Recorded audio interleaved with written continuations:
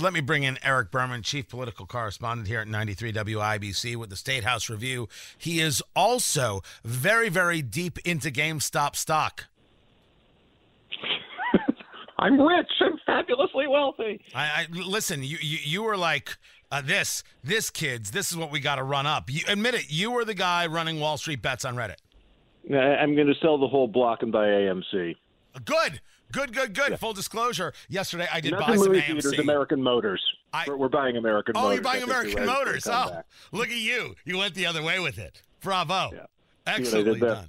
Full disclosure, I do, when we talk about these stocks, I do own AMC because I wanted to see what happens. And clearly, I should have bought some of the other ones because they're going crazy and AMC ain't doing nothing. Just, again, reason enough not to listen to me on stock picks.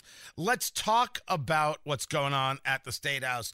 One of your latest at WIBC.com, the police reform and civil rights bills are making headway. What are these bills for? What's their purpose? And what's happening?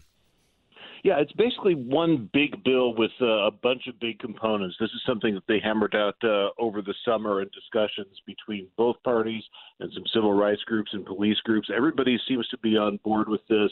Should be a vote next week or the week after. Basically, what this would do is three big things and then a bunch of little things. It would require de-escalation training at the police academy. If you're a police recruit, or for that matter, if you go back for your continuing education, that becomes part of the training. Secondly, it's hard right now to fire a police officer who has a record of violence.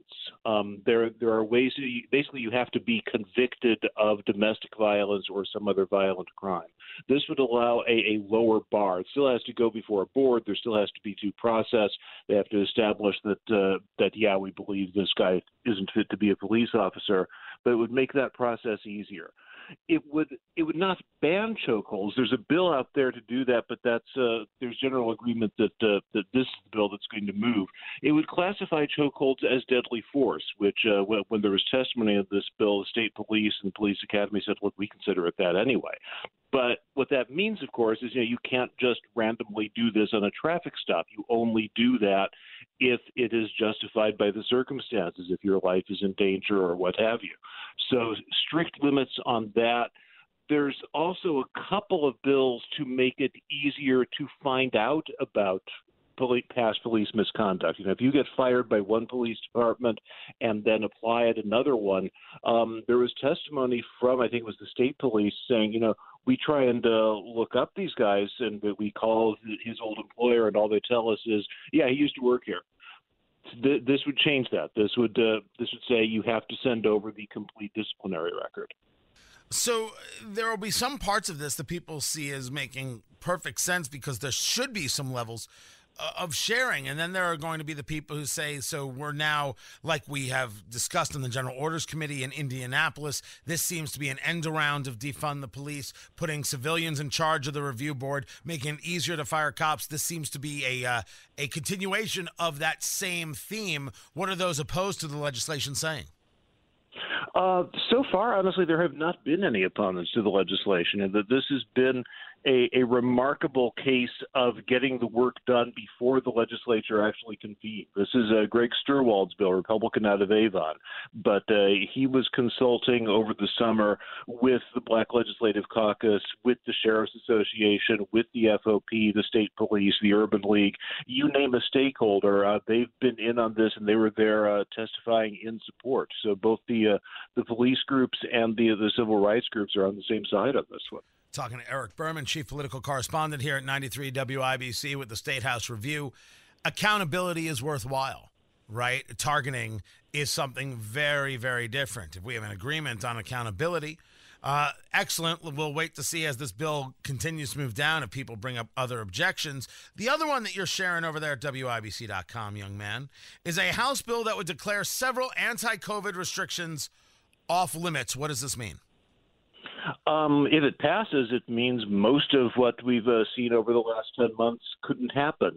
You couldn't limit the business hours you couldn't limit the operating hours of a business, couldn't limit the capacity of a business, couldn't tell hospitals, hey, no more elective surgeries, couldn't tell churches you have to mask up, you have to do social distancing.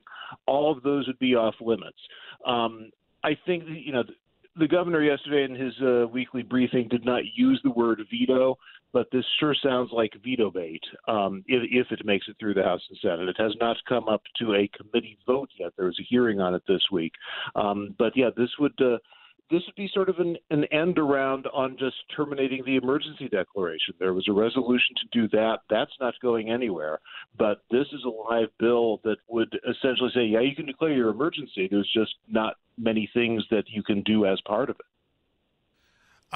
Taking it just a bit away from this, talking about coronavirus, of course, we've seen places where teachers are refusing to go back to the classroom. Certainly, we've seen this in the Chicagoland area. We're hearing about it in Northern Virginia. Not so much hearing this as an issue in Indiana, but this is also a conversation that leads into the teacher pay issue, a big one. While we still have about a minute left, what will we see on teacher pay from this General Assembly? I don't think we're going to see anything, quite frankly, and I think we're going to see some messaging from both parties on that as a result. You're going to see more education funding, probably. The governor has more money for schools in his budget, 2% increase the first year, 1% the second year. That'll go through some changes in the House and Senate. We don't know what the final figure will be. But the Republican position from both the governor and the legislators for several years now has been, we'll give local governments more money. What we need to do is find a way to have more money available, but it's up to the school board to decide how much money goes to teachers. The Democratic position has been, no, you can earmark this. You should earmark this. You should tell schools, set aside this amount of money, and this goes to teachers. Republicans have supermajorities. That's going to be the view that prevails, but you're certainly going to hear more about it all the same.